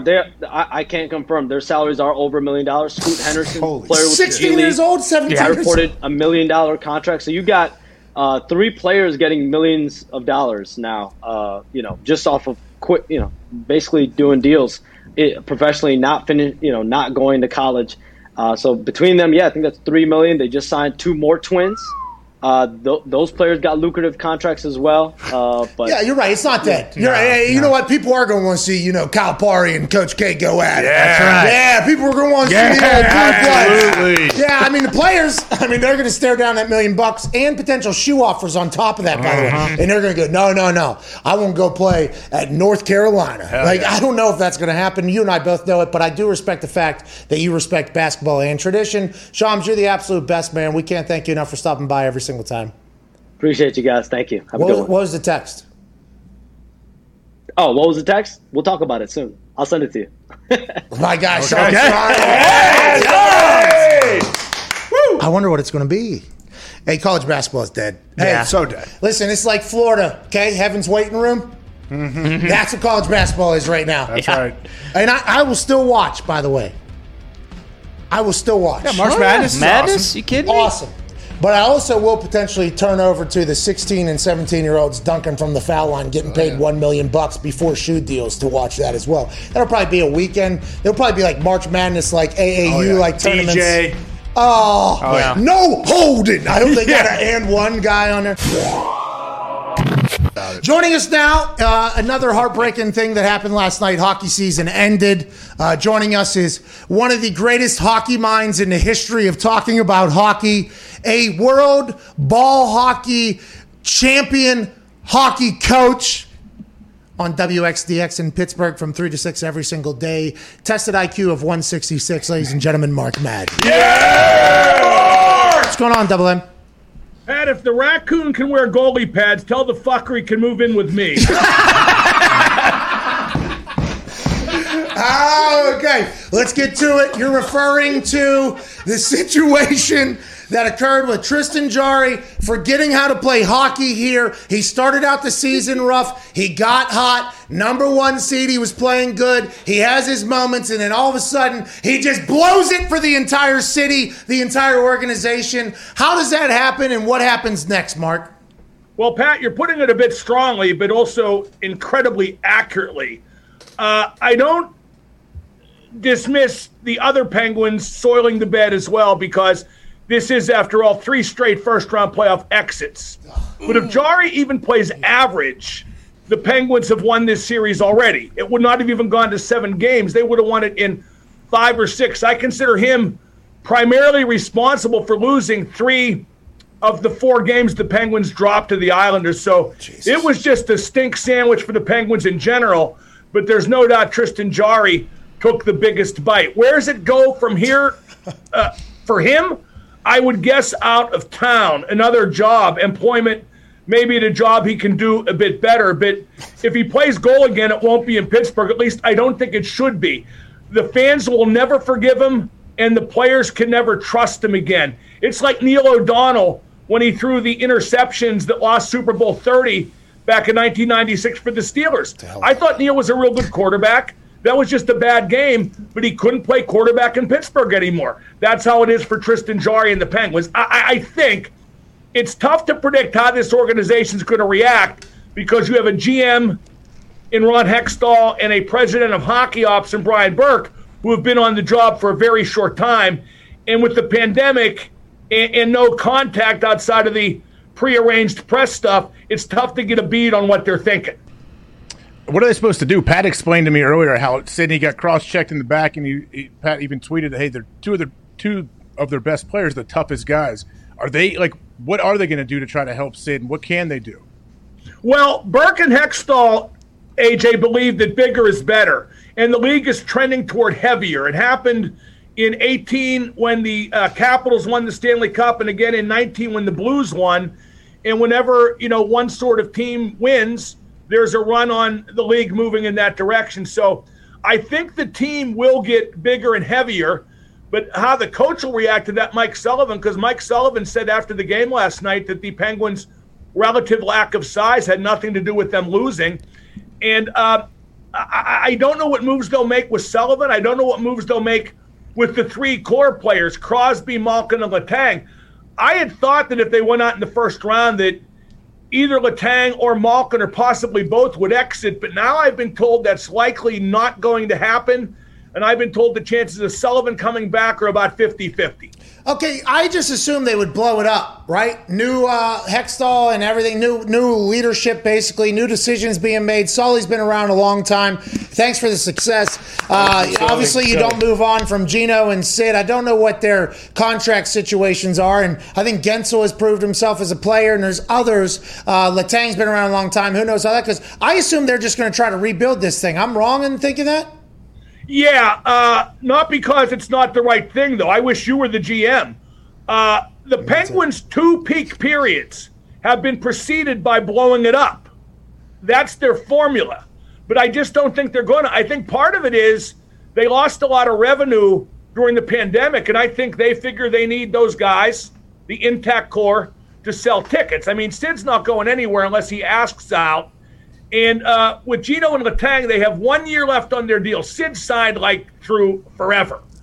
But Malkin and Letang have 1 year left on their deal, so I think if there's any drastic changes to be made, they will put that off for a year and just let them walk. Because really, you're not going to trade them for much, Pat.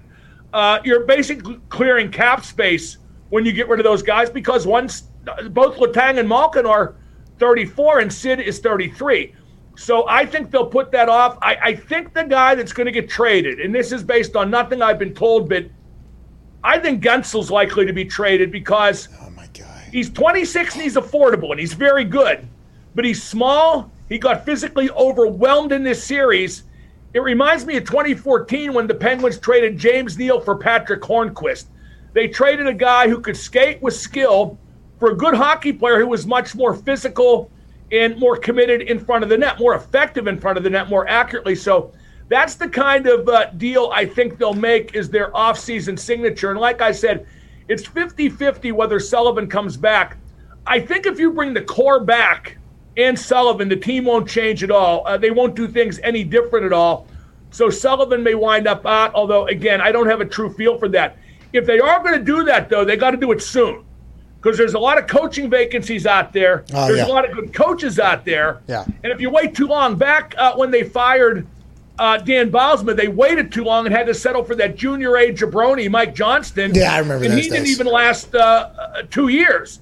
If they would have made the decision right away, they might have got Peter Laviolette. He was available back then. So I would personally, and I'm not a Sullivan basher, he's done a great job here, but Agreed. in sports, coaches hit an expiration date.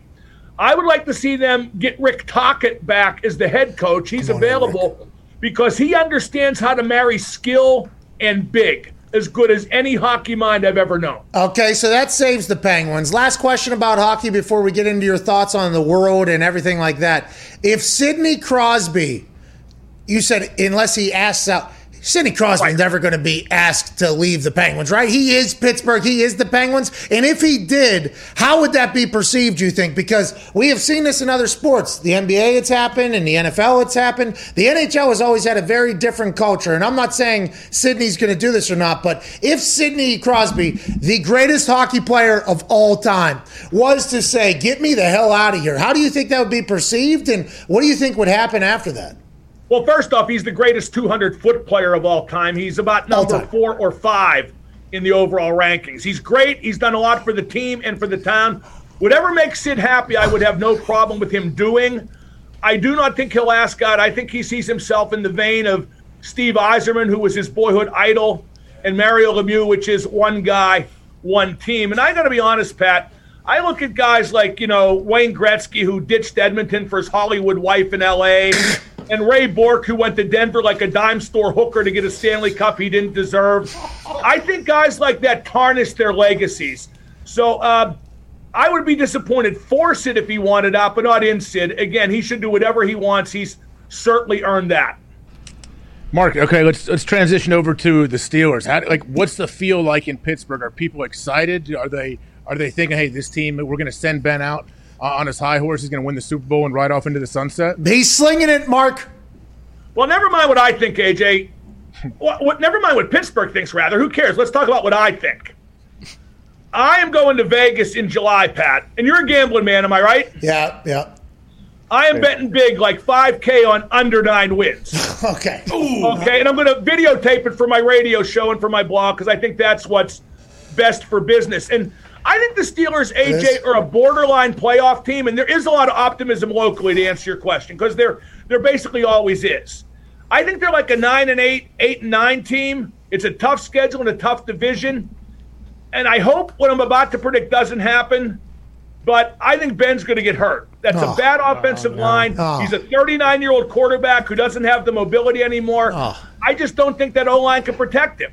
So for the purposes of gambling, that's what I'm predicting and betting. And obviously, if I can benefit off anybody's misery, I'm willing to do that.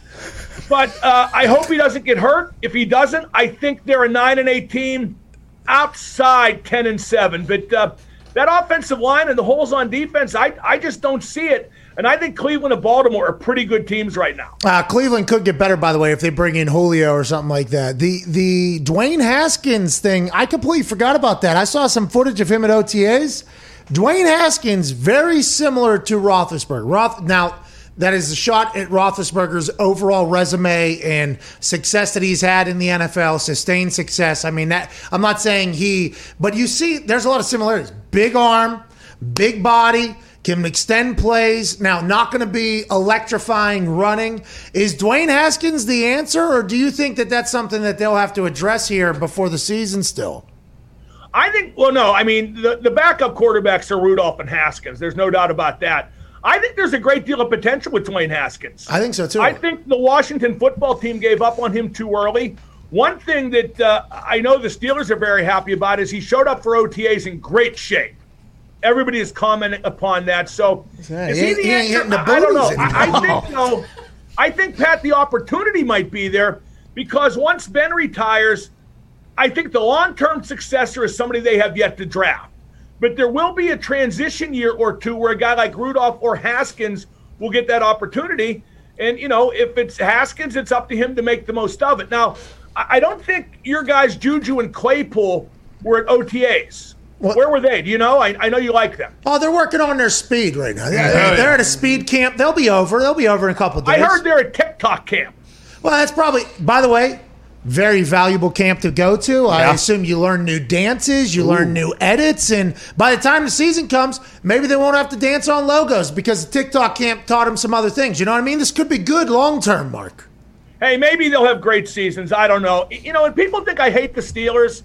I just don't like what they've become. When I grew up, Pat, I revered the Steelers because they were the team that didn't act like this, that never acted like this. That's my problem. But I hope they do good because it's best for business. I'm a big fan of Big Ben, always have been, my former neighbor. But I want to see how much the offense, the Matt Canada offense, the new offensive coordinator, I want to see how much it really changes with Ben at changes the way they do things with Ben at quarterback. I mean, the Matt Canada offense is predicated on lining up under center with a lot of play action, a lot of deception. Ben barely lined up under center at all last year. Is he willing to do that? Will he be in danger if he does? A lot of questions to be answered, but I'll tell you one thing I'm convinced about. Najee Harris, over 1,500 yards total offense this year. Write that down. Yeah, he's an absolute stud. I like that you like his personality, by the way, because I enjoyed talking to him a lot when he came on the show. He's a terrible towel twirler, but he's usually in the game, not at the game. He'll learn that out, that whole thing. Do you feel like potential old man yelling on front yard whenever you say stuff like that? Or is that something you will ever adjust to? AJ and I have talked about this a lot. I saw the locker room change when I was in the NFL towards the end of it. It was much different than what it was at the beginning. It's just a whole different world now with everything. Do you see yourself ever coming around, or are you at this point listen, this ain't how you do it? Because tried and true is the way that you have known for long time at this point.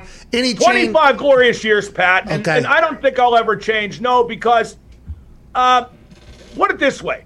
You know how they could change me? Win. You dance on the logo, win. You're on TikTok every 5 minutes, win. That's all you got to do is win. They don't win. They have 3 playoff wins in 10 years. And that's not the Steelers. So I hope they do win. That's the only way, the absolutely only way to change my mind. But I'm a lot closer to the end than even to the middle. So whatever they want to do is fine by me. I'm just going to, call it like I see it. And if, for one thing, and Pat, how long have you done radio now? What you're nearing? 2 years? 3, I think 3 at this point. Yeah, 3 years. 3, yeah. Have you developed a contempt for the audience yet? Like hating them? Yes. I don't think so. I mean, there's some callers I hate, and there's some people. You will. I will. I'll hate them. Oh, you absolutely 100% will. Really? I didn't know that. I thought we were going to have a good little time. We're going to have a good run. We're in this thing together. That's not how... Oh, no. The financial rewards and the notoriety and the fame, they far outweigh the contempt for the audience. But the contempt for the audience will definitely grow. Trust me. Pat, you're a lot like me, and I mean that in the best way. You will grow to hate and hate and hate some more. The athletes, the audience, everything about this, because you'll get tired of it. You're too smart. If you were dumb, you wouldn't get tired of it. You're too smart. Okay, well, it's interesting because there has been plenty of day here for the first time ever where we walk in and I go, we got to talk about fucking bullshit again. And it is to the point where it's That's well put. I can't say that on my show, but you're right on the money. For example, Now that the Penguins are done, what the frig do I talk about? Hey, did you see the Pirates? Did you see what sell the team, Nutting? You hear me? Sell the team. Did you see what happened today? 2 outs. 3rd inning. Guy hits a basic routine ground ball. There's a missed throw. What's that? His name's Javi. Whatever. Misses. There's a ground ball. A throw's missed. Then all of a sudden there's a rundown. Man on third comes in, scores, forgets that this guy's still in the play. He gets all the way to second. The Pirates are a laughing stock. I don't know how many days you get out of that, but that is what you can at least go for. Well, but this shows how the Pirates have always done me dirty, Pat. Because they did it the day after the Penguins lost. Yes. Why couldn't they have waited a week when I needed material? Yeah, you're right. You're right. This is selfish of the Pirates. This is unbelievable. Like always. The guy's name's Will Craig, right? The first baseman? Yeah, I think so. Yeah. I heard Tristan Jarry sent him a thank you note. All right. Well, I don't know if anybody's going to get over Tristan Jarry. I'm not sure that what happened in the playoffs to the Penguins will ever be able to be in conversation with the stupid Pirates making a stupid Pirates move in the middle of a stupid Pirates game that makes you think that the stupid Pirates somehow have gotten stupider. It is just, why don't they sell the team, Mark? Have you I feel like you and I probably on the same thing. Is it just because of the money? Why? Like, for instance, in the NFL, McCaskey family, they're potentially going to sell the Bears here in the very near future, they're saying. Allegedly now, depending upon who you listen to, the Chargers, they're in financial problem. Allegedly, the Spanos family, we don't know what's true and what's not true. They're going to sell the team. Getting these teams is a very, very, very hard thing to do, a hot commodity. Jay-Z's trying to get in on a professional team. A-Rod just bought a team. How can this guy still have the team? How have they not been forced out of the... Pittsburgh would be a great baseball city if they were good. How have they not been forced out, Mark? How do you force them, Pat? You got to bully them, I guess. I mean, you force them by not showing up, but enough people still show up. And baseball, with the revenue sharing and the TV money and the luxury tax, it's a cash cow. And Nutting does spend money. He just spends it to pay down the team's debt because he wants to make the team as valuable as possible, not to sell it, but to leave it to his kids. He's a hillbilly thief. He's trying to smuggle Pittsburgh to West Virginia, one corn cob at a time. And they never should have trusted him in the first place. They never should have built him a stadium. There should have been certain guarantees before we, the taxpayer, and I pay a lot of taxes, Pat. I'm not like Indianapolis rich, but I'm Pittsburgh rich, and I pay a lot of taxes, and I deserve better as a taxpayer. You do. Connor, what do you have? Yeah, Mark, how do you feel about Tim Tebow, and do you think that that's going to work in Jacksonville? What's your problem? You know what? I don't think it's a big deal who the last guy on the roster is. Okay. Yeah. I didn't know which way you were going to go there. I'm pretty happy that's he out. He can sell merch. Maybe he sells tickets. I don't see it as a bad move at all. Yes. Yeah, Mark. Ty, go ahead. Yeah, Mark, I wanted to know what your thought about Pittsburgh, the Pirates, was as well. But do you think, is there any way, I mean, in your list of guys right now in Pittsburgh sports, who do you think the biggest stooge and the biggest sellout is? Well, mostly the Pittsburgh media because they're cheerleading frauds. Okay. But I don't know. I mean, among the athletes. Yeah, the athletes. You see, if I say who I think it is, or maybe even the owners or the coaches. Oh, well, it's Bob Nutting. Okay. All right. Biggest stooge, biggest sellout, Bob Nutting. That's easy. And what about athlete, though? What about athlete? You really want me to say? No, go ahead, Nick. You got a question? I do, Mark. TJ Watt. Whoa! Disappears in big games, invisible in his 2 playoff games. All right, okay. This is Mark. What's your deal? I gave you every chance to get out of it. I did. AJ just decided to bring you right into the toxic pool there. Why don't you give me a heads up, Pat? You think I knew what his answer was? I did. I said, Nick, you're up. You do. By the way, Pat, you said you saw the locker room change, and I believe that during your tenure in the NFL. Let me tell you a quote from my show that was one of the best things ever said on my radio program. It was by a man I'm honored to know, and I was the only guy he did live radio with, and he sent me an autographed jersey upon completion of his career, and I think so highly of him, and that's number 43, Hall of Famer Troy Polamalu. Yeah. And when he did his exit interview with me upon retiring from the Steelers, I said, Troy, what's the difference between now and when you broke into the league? And he said, Mark, when I started in the NFL, I looked around the locker room and I saw men. Now all I see are little boys. Troy Polamalu said that? Yep. Damn. That's why he saw me jogging on the field and was like, I'm going to go ahead and ruin this child's life. The other great quote was Mario Lemieux, who once said on my show, if you remember, 1989, he had 199 points. Nobody remembers this. Nobody. What do you mean? Nobody remembers what you're about to say right now. I guarantee Moraldo does. Well, he does, but this is a show. You know, I mean, we don't have the contempt for the audience yet. You know, if you're going to explain like what this whole thing is behind, but you can't act like. The time you've wasted chastising me, I could have explained it. Yeah. Agreed. All right, AJ, thank you so much. Go ahead, Mark. I'm sorry. 1989. Okay, I'll do it fast. 1989, Mario Lemieux, 199 points. Didn't get the MVP, had like 60 more points than Gretzky. They gave it to him anyway because he went to L.A. And Mario, when he retired the first time, referencing that obliquely said, I learned to judge myself on Stanley Cups and scoring titles because nobody votes on those. Hey, if we could vote, we'd say you're the best, dude. Nick, now this ends on a bad note because you don't have contempt for the audience. You have contempt for the story I just told. No, I do know that I have a heart out there that I have to get to and that I'm getting yelled at about. Oh, please, if you were a real radio star, you would ignore the heart out. Yep, I agree. Did you have an extra meeting with TJ Watt? For the record, by the way, I do not ignore the heart out. That's where the money comes, which, by the way, every time you speak, it is absolutely that. Ladies and gentlemen, Mark Madden. Thank you, Mark. Joining us now is a man that I'll never get tired of because, boy, his brain is almost as big as his jawline. Ladies and gentlemen, college football national champion and Super Bowl champion, AJ Hawk. What up, AJ? Oh, how you doing? I'm having a great day, Pat. Are you doing great? We had a moment of silence. We're past it. Don't ask. I gotta think what it was for. You know. Oh, your squad, man. I all of a sudden okay. Hey, one of my kids says, "Oh yeah, the Penguins are down 5-3," and last I saw it was 3-3, or they were up 3-2, I think. Last I checked, and so when they were down 5-3, I instantly thought of you. I was like, "Oh, someone's on suicide watch." Well, and also when we were down 5-3, I mean, not that close, but not that heartbreaking, but I mean, definitely sad. We also take a double minor penalty. So we go down 5-3, and then we have to play down a man for the rest of the game, basically, for 4 minutes. What was the penalty for again? I saw the end of it. So it's a high stick, and if there's blood, if there's blood, it's a double or whatever. And that's a killer right there.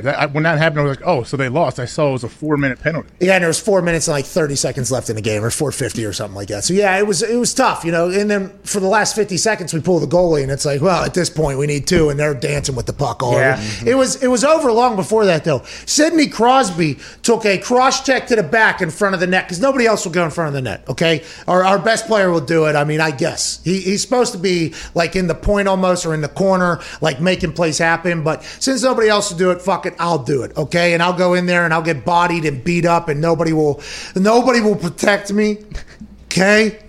Like Wayne Gretzky got protected, and everybody else you've ever heard of in the hockey Mount Rushmore, they had goons around them protecting them. People couldn't even come within 6 feet of them. Sidney Crosby's just been getting his ass beat because the team is small. It's a bunch of pests. They're not as tough. He's in front of the net, though, third period. He gets his cross checked, and his body just goes completely lifeless, and his face is sideways on the ice, and there isn't even a fight.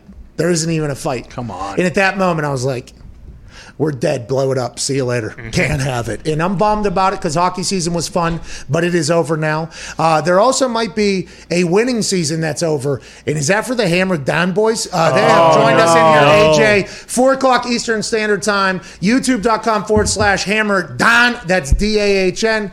2 guys and Mitt as executive producer take on the Daily Sportsbook. Whatever FanDuel has on there, they can pick from. And they are normally hot as hell, AJ. We're talking like 5-0, 4-1, 3-2 is bad days for these guys on Hammered Down live every day, 4 o'clock Eastern Standard Time. But last night, I guess you didn't win one fucking thing last night. What happened, boys? I would normally feel attacked, but I will give you a break because your Pens lost last night. Okay, all right. I'm not attacking you.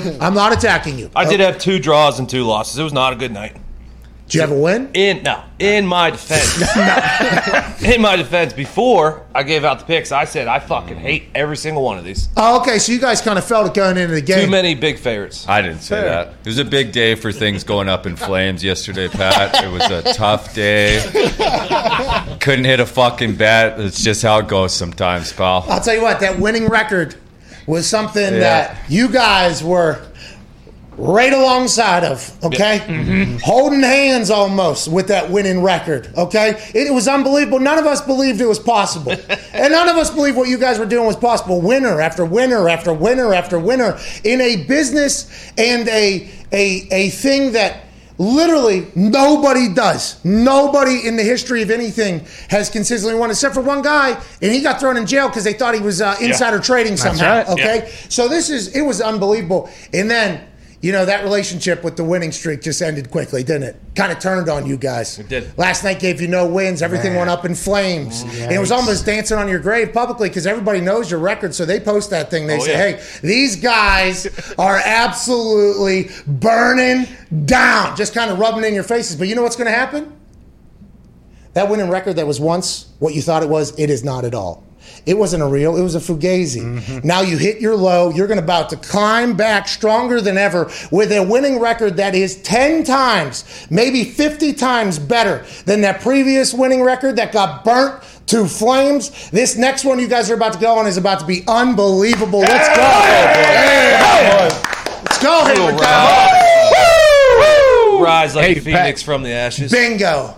I'm sorry. Hey, Dig, so I just wonder, though, do you put them on like a plan? I know if you're a salesperson in a company and you don't hit your numbers, you get put on a plan, which means you'll be fired soon if you don't hit your numbers. So if they don't start turning this thing around, AJ, you don't know about Billy the and real Mitt world, get in the old batter's box and get ready to take over? Oh, geez. Listen, okay?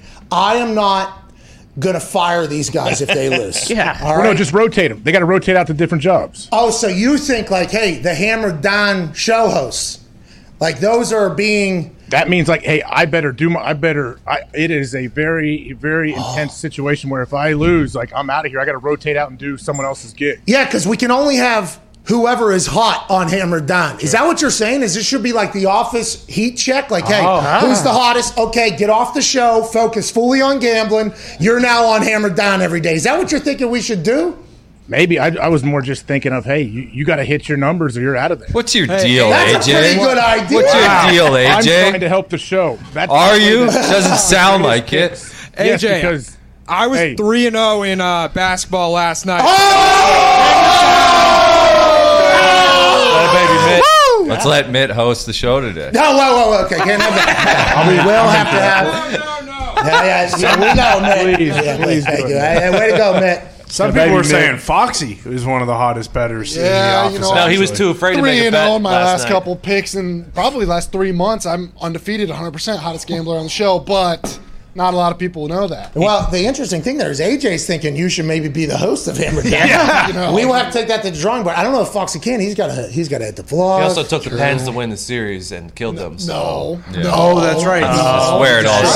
Pens for one day. He also said let's move Pens, -1.5. All right. No, I did not. Go check the tape. Yeah, I will. Check the move tape. along. Let's will. move along.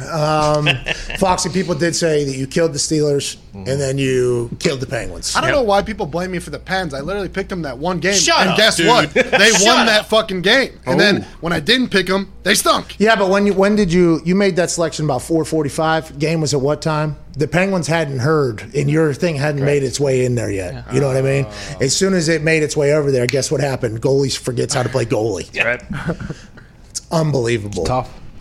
Let's move along. Julio Jones is going to be traded, dude. This is going to happen for real. And they're saying it's a second or a third round, AJ. Your thoughts on that? Like, hey, why are we not sending 4 third-rounders? Hey, you can take every third-rounder this franchise has for the next 5 years, okay? We do not give a damn. Here you go. A little bit dramatic. I get it. But we have no idea if that third-rounder is going to make the team. We have no clue. You know you're getting Julio. What is this real, and what are your thoughts on this, AJ? I don't know if this is real, but didn't you? I don't know if this is old or debunked, but Diana Rossini said they have an offer for a first out there, right? No, it was a future first, and they're discussing the several offers, including one. And we had this discussion in the office, actually. The way it was worded from Rossini, okay? you could read it from the standpoint of they have an offer on the table for a future first. Okay, the Atlanta Falcons have discussed several trade offers for Julio Jones, including an offer for a future first-round draft pick per sources. Now, are they discussing hypothetical trade offers where this is something that is, you know what I mean? Like, is this an actual offer that came? There's a sense around the league a trade could come down as early as next week. That's that June 1 date that we all knew was potentially going to happen. You know, like you could say this is a definite offer, but I went in with the mindset of like, are they discussing like what would we take, what we wouldn't take? You know what I mean? And I might be misreading that completely, and I can understand that. But if you got a future first at this point with Darlington saying it's maybe a second or a third, isn't that something you would want if you're playing the draft capital game? I don't know. I don't really fully understand the whole situation. Well, none of us really know, I guess. I mean, I'm sure teams are wondering the same thing. Like if you're a GM and you're thinking of acquiring Julio, I guess how do you reach out and kind of feel out, test the waters into, hey, like what's it going to take to get this guy? And if you have a good relationship with GM and people, maybe you can do that. Like, hey, just come on, man. Let's find a way to get this done. What are you guys looking for? Hey, what would you give for Julio Jones to join you? AJ, I want you, AJ Hawk, all-time leading tackler for the Green Bay Packers, Super Bowl champion, has been in the locker room. How many years did you play? 11. 11 years in the amount of young players that were supposed to be franchise changers that have come into a locker room that AJ was in after 11 years and then immediately turned around and walked the fuck out not doing a damn thing. Very, very high. What would you give up for Julio Jones?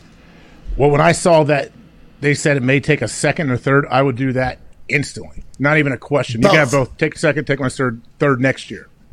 See ya. And if hopefully I can fit his contract under the cap, whatever I have. If not, hopefully you can talk with him and his agent before the trade is done. Like, hey, we just need to restructure. You probably get the same. Maybe we'll move some to bonuses and all of that. Play the old cap gymnastics you have to. But second or third, easy. And if they said, hey, a first and a third, I'd probably do that too. Yeah, me too. And by the way, if it was second and third this year and a third next year, take that too. Sure. I think most ex-players have the same thoughts as you and I. And I think it's strictly because of what our friends who thought they were going to lose their jobs because a young player was hyped up to come in and be whatever. And you know what happened? Old tried and true just stayed there and that person fizzled out. The amount of times that happens, it doesn't get talked about. It doesn't get talked about. Even if it's somebody that you know, doesn't really, it kind of fizzles out of the news cycle because there's so much other shit to talk about. I think people forget about how many times draft picks fail.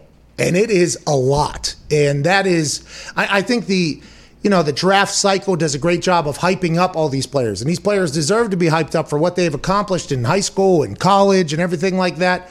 But then there's not really much coverage afterwards of the guys that just absolutely stink, unless you're the biggest bust of all time you're talked about or potentially in the conversation. But if it's just like fizzled out, it's like, is that a win? If you could get Julio Jones on your team, is it somebody that just like played 3 years but kind of just fizzled out or whatever? Good player, good guy, not franchise changer like Julio potentially could be. I think a lot of ex-players view it like you and me, but man, I get a lot of tweets from fans and coaches that are like, well, you can't pay that for a 32-year-old. It's like, why? Is the motherfucker. That's the only knock? That's what I'm trying to figure out. What's the only knock on Julio is he's 32, and they say he may have some durability issues, right? Which Diggs, by the way, did some research. The durability issues, that's a fugazi. Overblown. Yeah, also, he's also one of the toughest receivers, and he's very, very physical and a tone setter, too. That dude, when he catches the ball and runs through defenders, like the whole team is energized. Man. Yeah, and he's not trying to, just survive. He's number 2 wide receiver in the history of the NFL for yards in the first 10 years, and he's number 1 in the NFL's history for average yards per game over a 10-year career or whatever. It's just, I don't understand where, like Chris Ballard, all right? He'll probably see this clip. I think he has family that potentially watches and neighbors that watch, and I assume a lot of people in the building that potentially watch are going to say, I have a lot of respect for Chris Ballard. A lot. After talking to him as a human, his Don't start it like this. This is like saying with all due respect. How are you gonna trash it? I just want to make sure he knows while he's watching what I'm about to say that how I feel about him remains. Okay, that whole thing.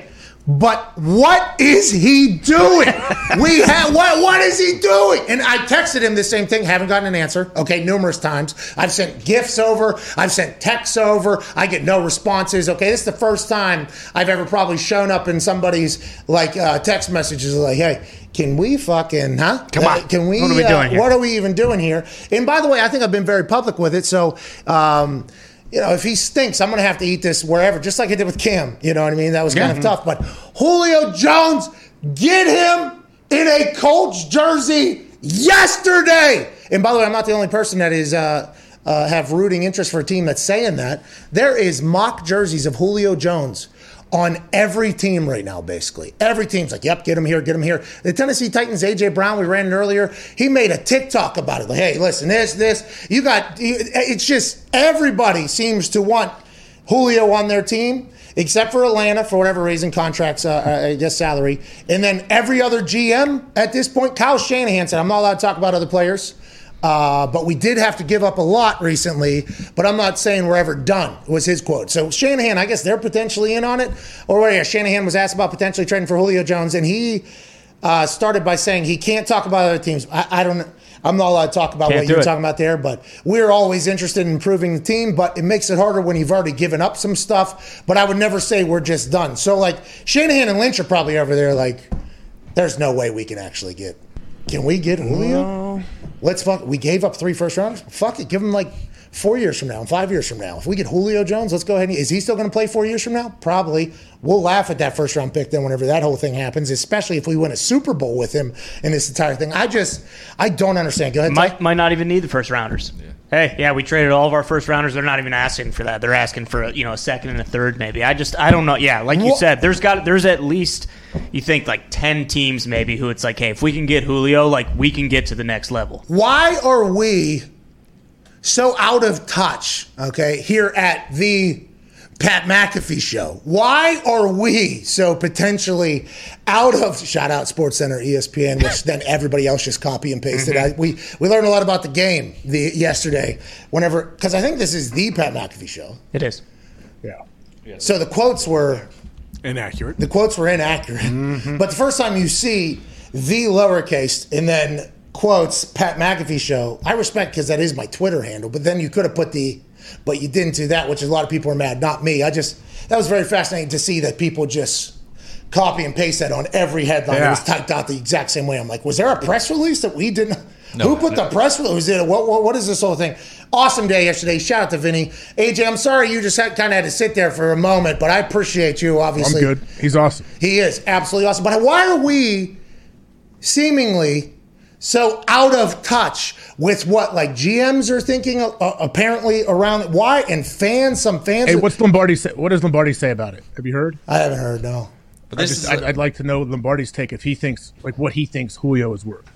I assume that Lombardi normally has. Now he has gotten some shit wrong, I guess, and that has been out there. But I feel like Lombardi normally has pretty sane takes. I'd assume he'd be like a second rounder, third. Get Julio on your team tomorrow. Yes, I think that's how he would feel. That's why I'm so confused that there's people out there that are saying don't do it. It makes no sense to me. I don't get it. It's like when Tom Brady was available last year. All these teams, we don't want it. When a guy becomes available, all of a sudden teams don't want him anymore. It doesn't make sense. Well, and I think there's a lot of egos, obviously, who they draft, who they pick. This kind of gets forced on GMs. Maybe they feel I don't know. I have no idea why this is happening. Well, that's why Ballard's interesting, just because he literally has consistently drafted dudes in the second and third round who have come in immediately and been very good. He's very good. He knows who he's drafting, so that's the only guy where it's okay, well, you can kind of understand it with him because in the second round he can find a Darius Leonard. But he traded away the first rounder for DeForest Buckner. Right. And he actually said before that draft, when he was on our show or whatever, I said, what are you doing tonight? He said, I'm going to sit and watch highlights of DeForest Buckner and drink some beers. That's what I'm going to do. He was like, that's how I'm going to spend my first round draft night. I'm very thankful for who we got. And if you feel so if you don't trade for him, you think that you're going to be able to find a Julio Jones then in the second or third round, right? Of some position, a Julio Jones of some position. And maybe you will be able to do that. Maybe. And Chris seems like Quentin Nelson, Darius Leonard, his draft picks. Justin Blackmon. He's been able to find, it seems like, dudes in the draft. But he is not against trading away and saying this guy is better than anybody we can get at this. You think you can find a Julio Jones in the third round? Is that how you're supposed to look at it? That's how I'm looking at it. You think you can't find a Julio Jones in the first round. You can't find a Julio Jones. Like that is just what you can't. He's Julio fucking Jones. This is the aside from guy. I feel like we must be just much different than everybody else. Myles Garrett, he's playing basketball again. I don't know if you've seen this. AJ, did you see this? I haven't seen this a recent one. Ooh. Bro, some whites in Cleveland, I think. Yeah, they showed up at the wrong court at the wrong time at the wrong pickup game. Myles Garrett decided he wanted to play as well, and I'll tell you what, old buddy does get absolutely dunked on, and Myles Garrett with the crossover, taking the lane behind the back, crossed up a guy twice, yams on him, sends him into a pole. Old white headband is amazed by what he just seen right there. Why is that? I mean, I would not be trying to play that such great defense on him. And he's going to dunk on you. Don't try to block that. I respect that he is doing that, though. This is the same guy who is, a guy daps him up, and then there's a tie-dye stooge in there. I mean, this pickup game is there two cameras here? Who was shooting this from multiple angles? I would assume this is, that's just a zoom in of the same shot. Okay. This is probably a kid who's waiting to play in the next game. Mm-hmm. Somebody that's just classic pickup. Unless this is a private pickup game, which it might be. It's a beautiful gymnasium. Yeah. If it was private, they'd be playing the other direction, I think. But yeah, old buddy with the headbands, he knew exactly. He had a front row seat to what everybody on the internet was going to see. I like the fact that guy was playing such hard defense, but that beautifully illustrates why I don't do pickup games anymore. You see how hard that guy's going on Myles Garrett just because he's like, I get a chance to play against Myles Garrett? I walk into those things, they're fucking full court press, patting the ground before I get the ball. I'm like, all right, I'm out of here. This guy tried to get a swat on Myles Garrett. Instead, he got posterized by Myles Garrett. Something he'll remember forever. Good beard, good flow, right into a pole. Love that guy. Love that guy. Ooh.